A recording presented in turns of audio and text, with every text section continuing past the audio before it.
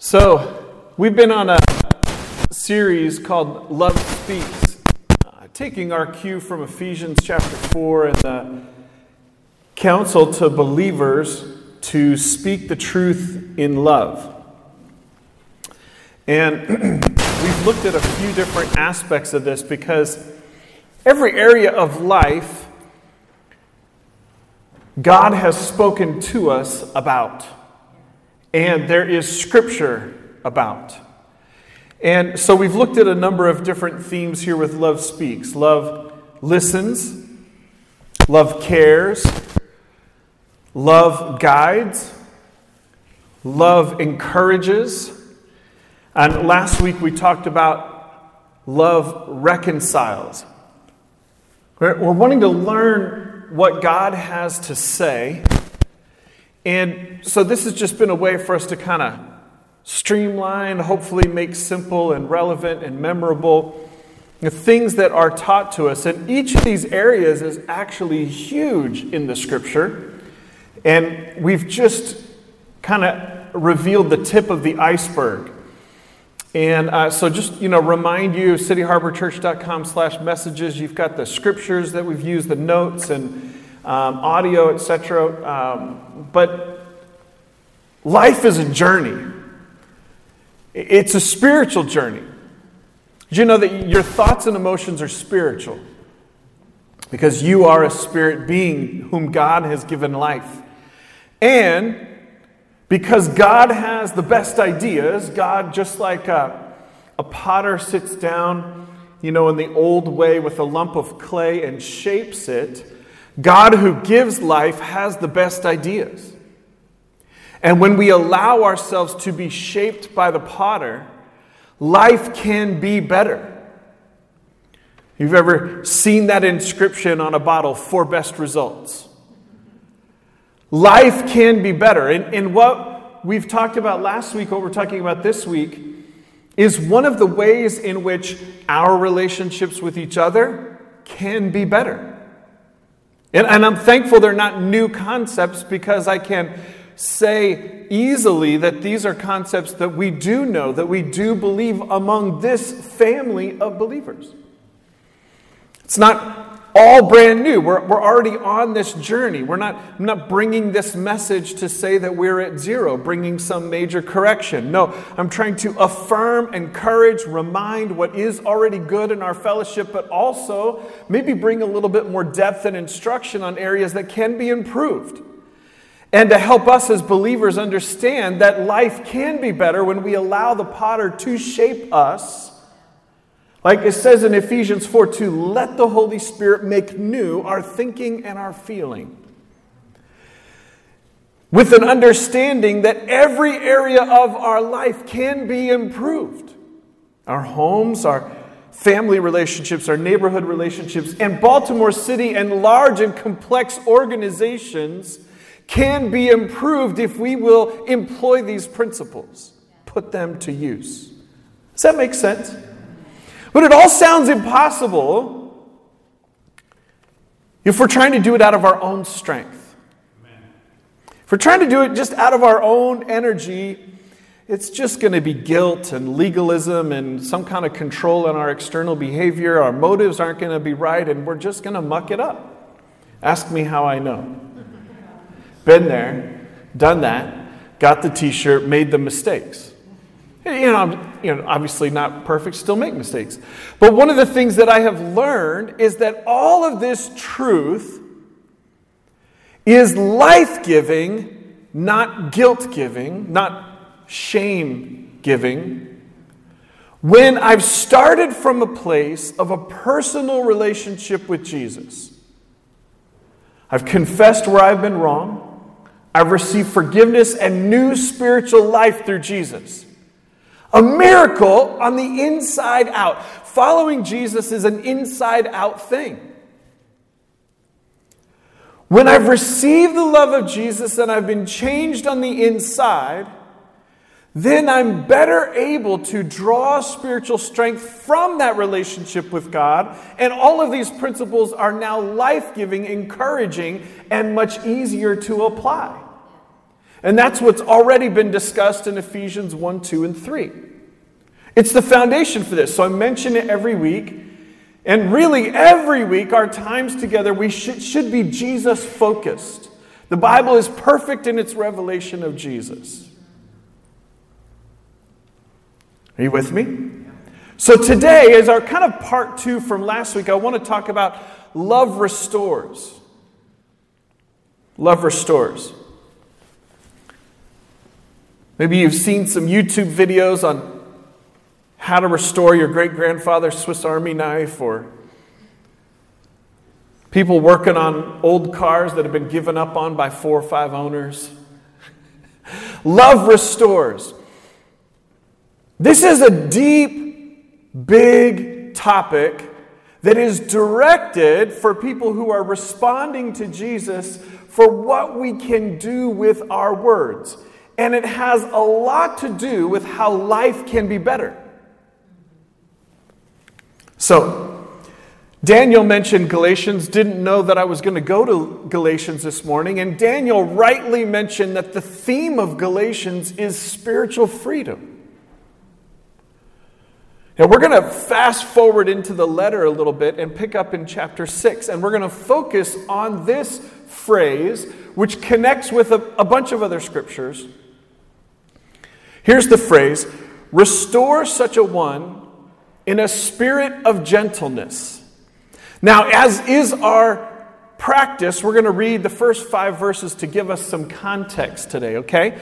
Dear brothers and sisters, if another believer is overcome by sin, you who are godly should gently and humbly help that person back onto the right path. Now, this is the New Living Translation of that phrase I just read, restore such a one. Gently and humbly help that person back onto the right path, and be careful to not fall into the same temptation yourself. Share each other's burdens. We've looked at that verse a little bit over the last few weeks. And in this way, obey the law of Christ. What does it mean to follow Jesus? What does it mean to become more like Jesus? This is a part of what we're talking about here. If you think you are too important to help someone, you are only fooling yourself. You're not that important. Pay careful attention to your own work, for then you will get the satisfaction of a job well done, and you won't need to compare yourself to anyone else, for we are each responsible for our own conduct.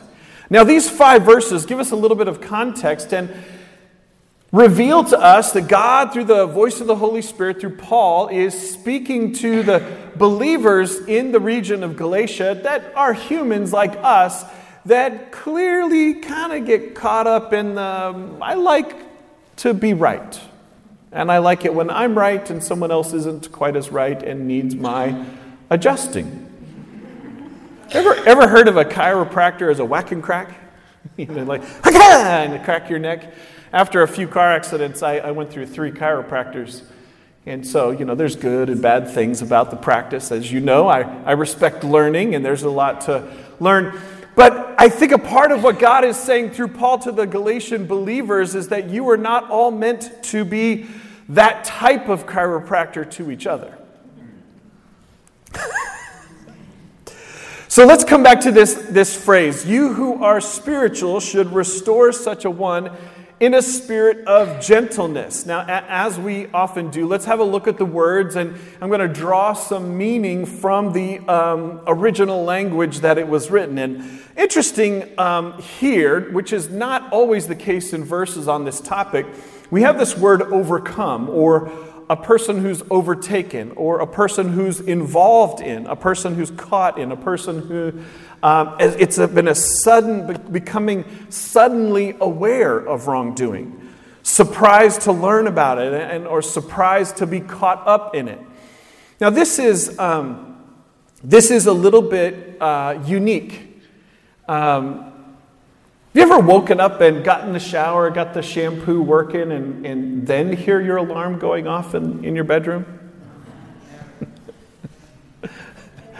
And then if you want to avoid a Mr. Bean or Kramer type tumble in the shower or the tub, you've got to train yourself to resist the urge to go flying out of there to turn the alarm off, to finish what you're doing, and then safely and carefully go to turn the alarm off. That's really different than when we train ourselves to ignore our alarm. So this first word, overcome, what it's not talking about is a person who has trained themselves to ignore the Holy Spirit's alarm about sin. When we train ourselves to ignore that sense of conviction, hey, this is wrong, don't do this isn't good for you, it's not according to God's four best results instructions. It's not what this is talking about. And we see that Jesus can be fairly direct. Go and sin no more. So this is a little bit unique. Not our focus for today, but if we're going to really interpret the passage, we have to mention it. Now, next in our phrases, we have the word wrongdoing. It's a transgression word for sin. Making that mistake, missing out on God's plan or God's law by false step or failure. We talked about that last week and before. Those who are spiritual, those who are godly, what does that mean? Now, specifically in the Greek, what's being talked about here is those who have received God's Spirit. You've received the Holy Spirit and you're living by the leading of the Holy Spirit. Being led by the Spirit. That's a theme in Scripture. So he's using a word and a phrase that would have triggered, oh yeah, it's about that teaching. I'm supposed to be following the Spirit's lead in my daily life. So people who are following the Spirit's lead get involved with this. Then we have our word restore, to cause to be fully qualified, fully trained. Now that's interesting. I'm going to come back to that because that's our biggest theme for the day. Gentleness with humility, meek, mild, speaking softly. And this word is specifically a contrast word. Specifically, it says not being harsh. Not being harsh. So let me go back in a different translation. Let's read those first 5 verses again now that we have a little bit of an understanding. It is the duty of the Spirit-led to be gentle. Gentleness will convert the sinner, especially when some trouble is taken. All of us are subject to temptation. Bear with the common weakness of the body, forgiving sins as Christ did. Remembering that you too are imperfect.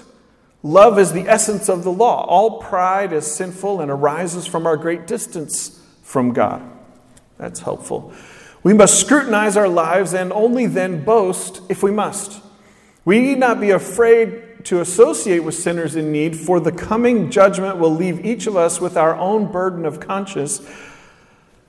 That's how I would summarize the writings of the early Christians that we still have today on that stretch of verses. That's how they interpreted it. And they summarized it with this phrase: people who are struggling with a sin are to be spurred toward reform with kindness. Now, I want to remind us of 1 Corinthians chapter 13 and verse 7, because we do have the agape love as set in this context. Love believes the best of people. Sometimes when we feel like we notice that someone is in the wrong, we are not careful to make the decision to believe the best about someone else. Eugene Peterson's paraphrase of the verses goes like this: live creatively, friends. If someone falls into sin, forgivingly restore him, saving your critical comments for yourself. You might be needing forgiveness before the day's out. Stoop down and reach out to those who are oppressed. Share their burdens and so complete Christ's law. If you think you're too good for that, you're badly deceived. Make a careful exploration of who you are and the work you have been given, and then sink yourself into that. Don't be impressed with yourself. Don't compare yourself with others. Each of you must take responsibility for doing the creative best you can with your own life. Restore such a one in a spirit of gentleness. We get a specific idea here. Don't be a busybody. make sure you've got a healthy focus first on your relationship with God. That's important. Now let's come back to this word restore. Because we've been looking at the similar and connected, often phrase that we should, as believers, should be building each other up. So restore, to cause to be fully qualified, fully trained. Now obviously, we get this fully qualified, it mixes with what Christ's work in a person. It's Jesus who brings about, through redemption, through the good news, a justification, a cleansing. And we talked a few weeks ago about how we can, with our words, bring someone into that saving relationship with Jesus. And we as believers can be helpful reminders to each other that a person would confess where they're wrong and receive that qualification that comes when we're forgiven because of Christ's redemptive work, that atonement, right? So that's a part of what we should be doing. Any words that we should be saying, that's got to be the focus, that's got to be the foundation. The focus and the foundation need to be that that person finds their salvation, their justification, their qualification in Jesus. Not in your words. Your words and your thoughts are not the focus. That's not the lead. Does that make sense? So we're starting there. Beyond that, the word is used very specifically to talk about following Jesus, becoming more like Jesus. And we get this concept, we get this picture very clearly when we see Jesus in John chapter 3 sitting having the conversation with Nicodemus about receiving new spiritual birth, justification, qualification. But the word here in the Greek also includes the concept of being fully trained, helping a person follow Jesus as the Good Shepherd, walking alongside them. And we get the concept of training. Remember, life is a journey. It's a spiritual journey. And we can help each other grow in understanding of what that means to be trained for this spiritual life, this spiritual journey to become more like Jesus. So I've asked Jeff to come and to help us understand this a little bit better with an illustration. Jeff, will you come now?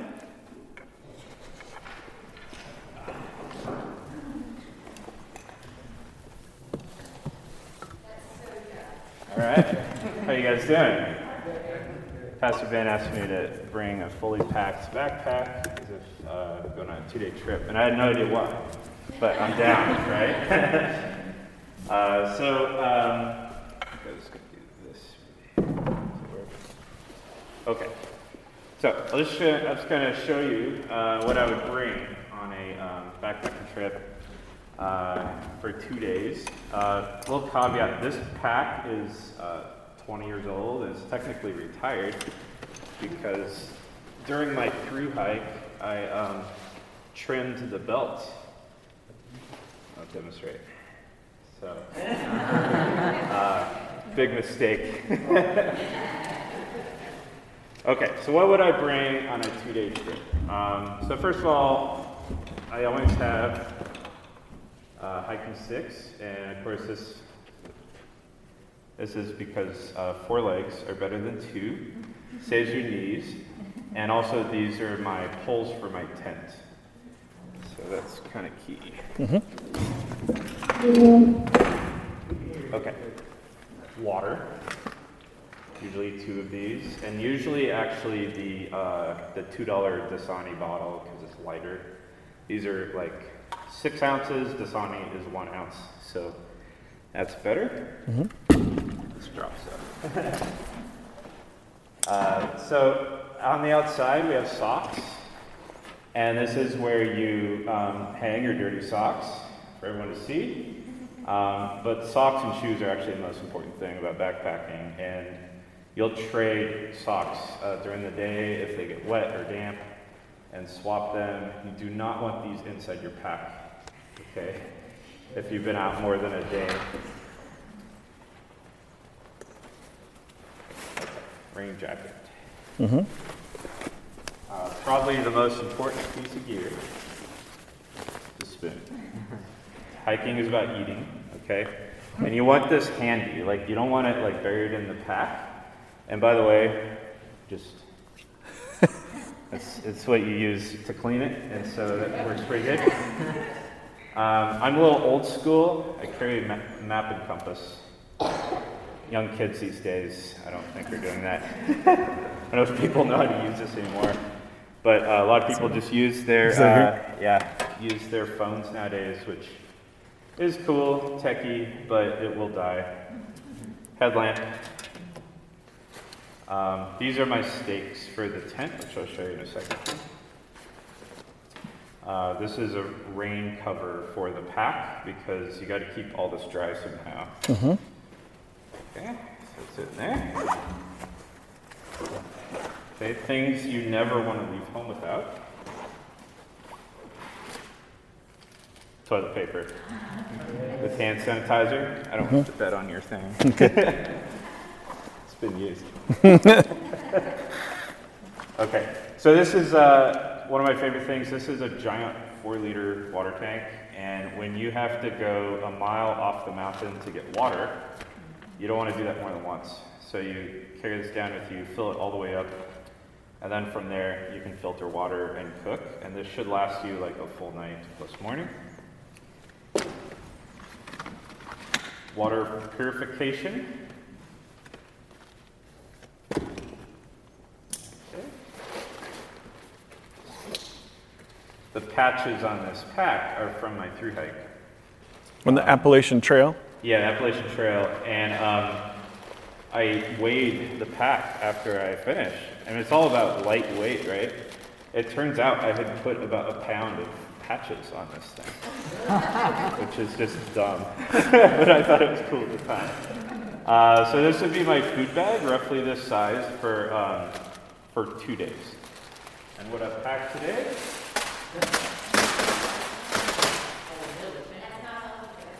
Yeah. So I mean, this was handy today, Cheez-Its. It's not far off from like what we would have unhealthy things. My favorite thing to pack is Hot Pockets. You don't need an oven, you just need to let them thaw at least a day and a half, and they're perfectly good to eat because of preservatives. Titanium pot, very light. This is the cooking gear. And is that a wet bag that it's in? Yes, so sort of. Sil nylon kind of protects. I don't think anything in this particular bag is critical. I just have salt and pepper and a little thing. Mug for coffee. Stove is what's this thing called? Pocket rocket. Okay. I won't get it out, but it's a little stove that goes on the top there. Over that.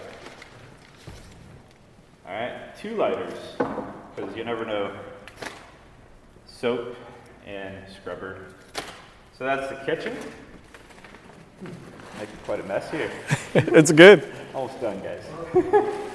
Okay, so I just have clothing. Jacket, and this can look different every trip, but so this is like a winter item.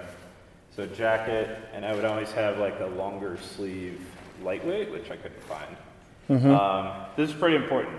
2 top and bottom long underwear layers. It protects your sleeping bag from getting dirty.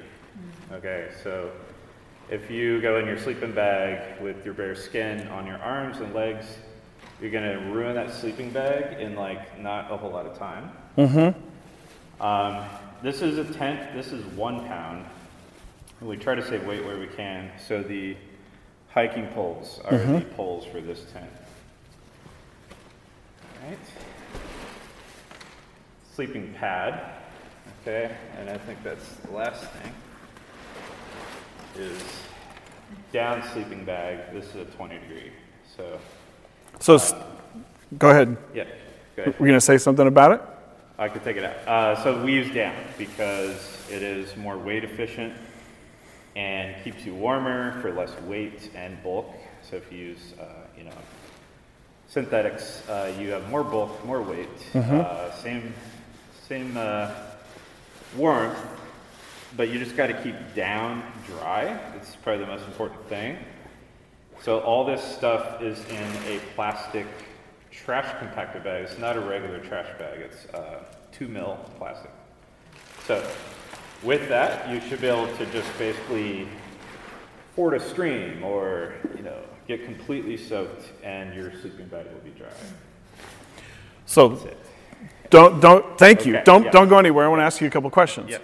So, what happens if your sleeping bag gets wet?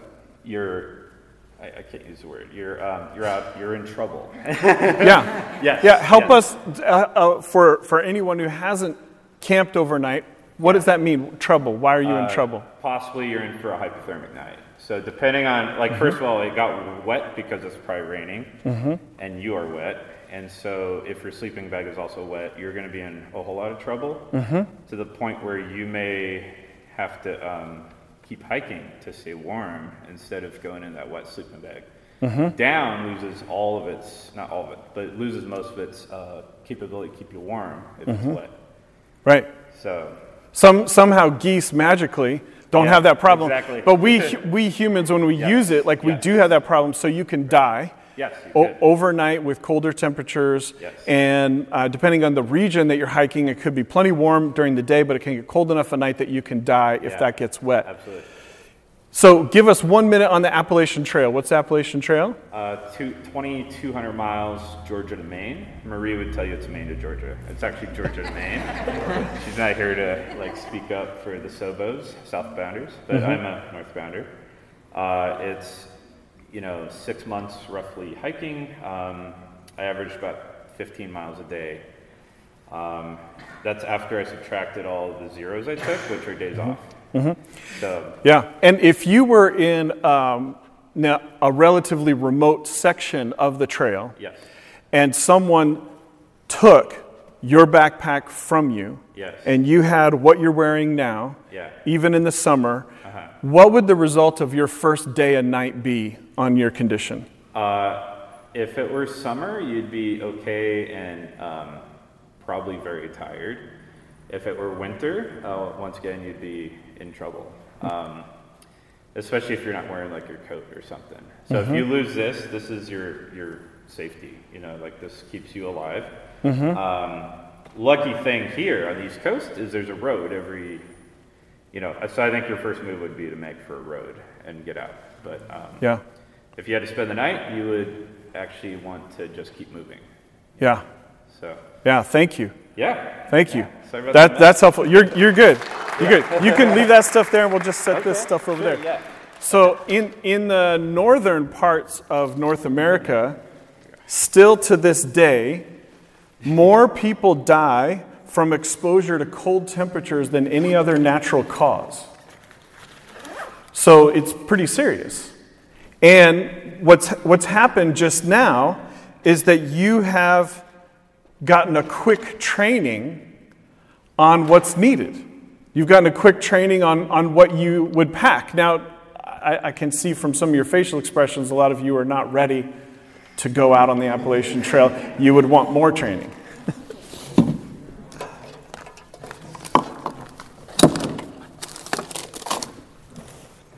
So, thank you, Jeff. That's really helpful.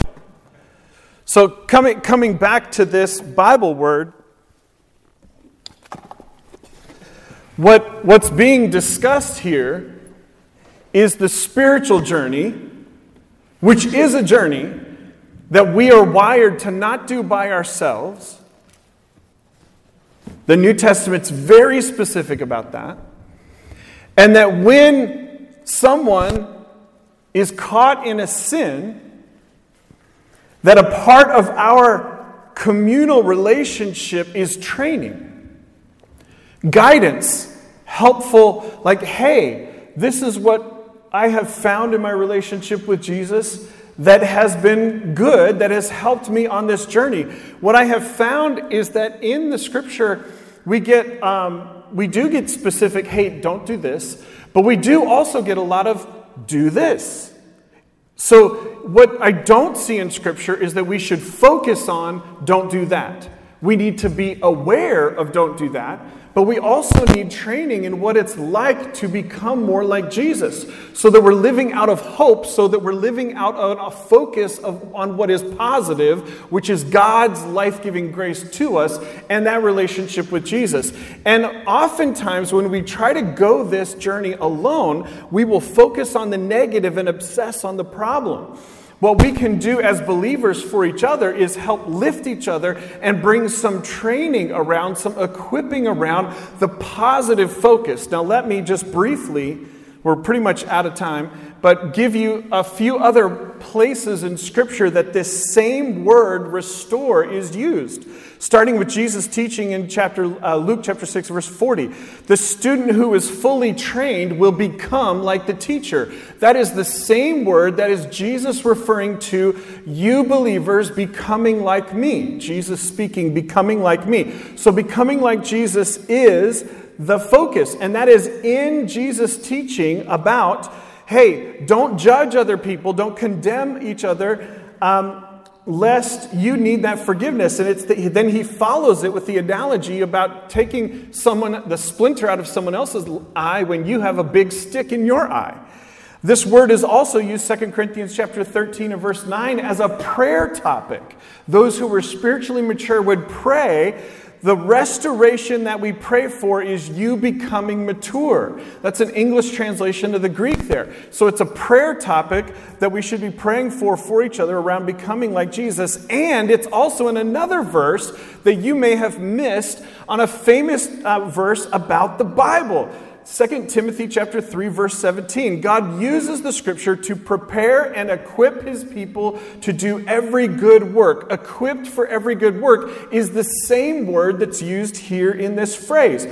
Now, what we have also seen is that this word was also earlier in this chapter 4, verses 11 and 12, that the fivefold ministry in there equipping the saints for the work of the ministry. So what's supposed to be a clear part of this going on a becoming more like Jesus, the kingdom of God journey, is in our relationships equipping each other, training each other, helping each other, giving each other useful information.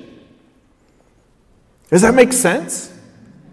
This is actually a big theme. Let me give you just a couple of tweetable proverbs, and then we'll close with our what we should do about it. Proverbs 27, verse 6. Wounds from a friend can be trusted. Sometimes when we're surprised, caught off guard like this, it kind of hurts. Another translation of that is, wounds from a sincere friend are better than many kisses from an enemy. Helping people along the path of restoration. Proverbs 15, verse 1. A gentle answer deflects anger, but harsh words make tempers flare. In our following Jesus, in our reconciliation, Proverbs chapter 12, verse 14. Reckless words pierce like a sword, but the tongue of the wise brings healing. And I want you, it's so very important when we think about this, and in last week's message and resolving conflict with each other, that when we're resolving conflict, a part of the communication is making available a path for restoration. Not blind trust, but here's how a way that trust can be built. An explanation in the conversation of here's how it can be done better, with the goal on restoration. Restoration is the goal. Remember, the apology was, this is what I did that was wrong. This is the harm that it caused. And that comes from the listening. I'm sorry, I make a commitment to never do it again. Please forgive me. How can I make this right? We see this example earlier in Galatians chapter 2. What happens? Peter has come. Peter has primarily led the Jewish Jesus followers. He's been around Paul, who's primarily been leading the Gentile Jesus followers. When the Jews from Jerusalem come, Peter stops eating with the Gentile believers like he did before and starts limiting himself to the Jewish practices. Paul confronts that as wrong, makes a path of restoration, and it's set in this letter of Galatians that's focused on spiritual freedom. I don't have the time to unpack that, but it's really important. So what should we do? Here's our practical response. We'll close in prayer this morning. Number one, this is going to sound familiar. Reflect on today's verses. God gave you a brain, and your brain has purpose, and your brain has function, and your thoughts can be spiritual. And you can meditate, you can reason, you can learn, you can use logic, you can use understanding, and you can use your heart and your emotions. Reflect, meditate on God's word. Number 2, make any needed personal course corrections. Do you see that maybe you haven't been restoring others in this Bible-honoring way? If you need to make course corrections, do so. Number 3, pray, asking God for help in this area. We always want to be engaging God, God's voice, God's direction in all these areas. So that we're not beating ourselves up with our own thoughts, but we're letting God speak into us, because God is gracious, God is loving, God's instructions are life-giving. So ask God for help in this area, including understanding and gracious humility. Well, I can remember a very distinct difference between when people have corrected me with gracious humility and without.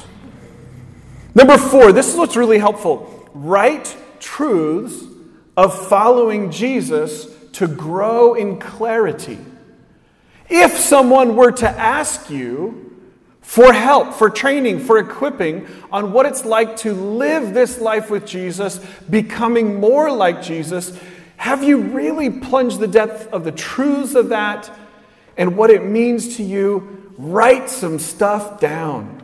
Write down some truths to prepare yourself for helping someone else. Lastly, number 5, ask God if there is an action step for you this week. Ask God if there's one thing, an action step for you this week. I'm going to close in prayer and just recommend that today you read Galatians chapter 6, verses 8 through 10 as a blessing and an encouragement in follow-up of this message. Galatians 6, 8 through 10. God, thank you. You are the life giver, our provider, and our protector. That you care about each of us. You don't want us to be injured and hurt by each other.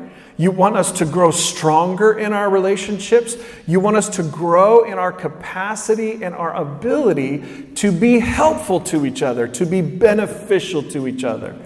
Thank you, God, that if we follow your way, life gets better. We grow in strength and peace and joy, and we can be helpful in our homes, our neighborhoods, our workplaces, our schools, and this city to be peace builders. Thank you that you give us purpose and grace today. In Jesus' name, amen. Amen. Thank you so much for being here today. Say hi to someone and fellowship with them. Grace and peace to you. Have a great week.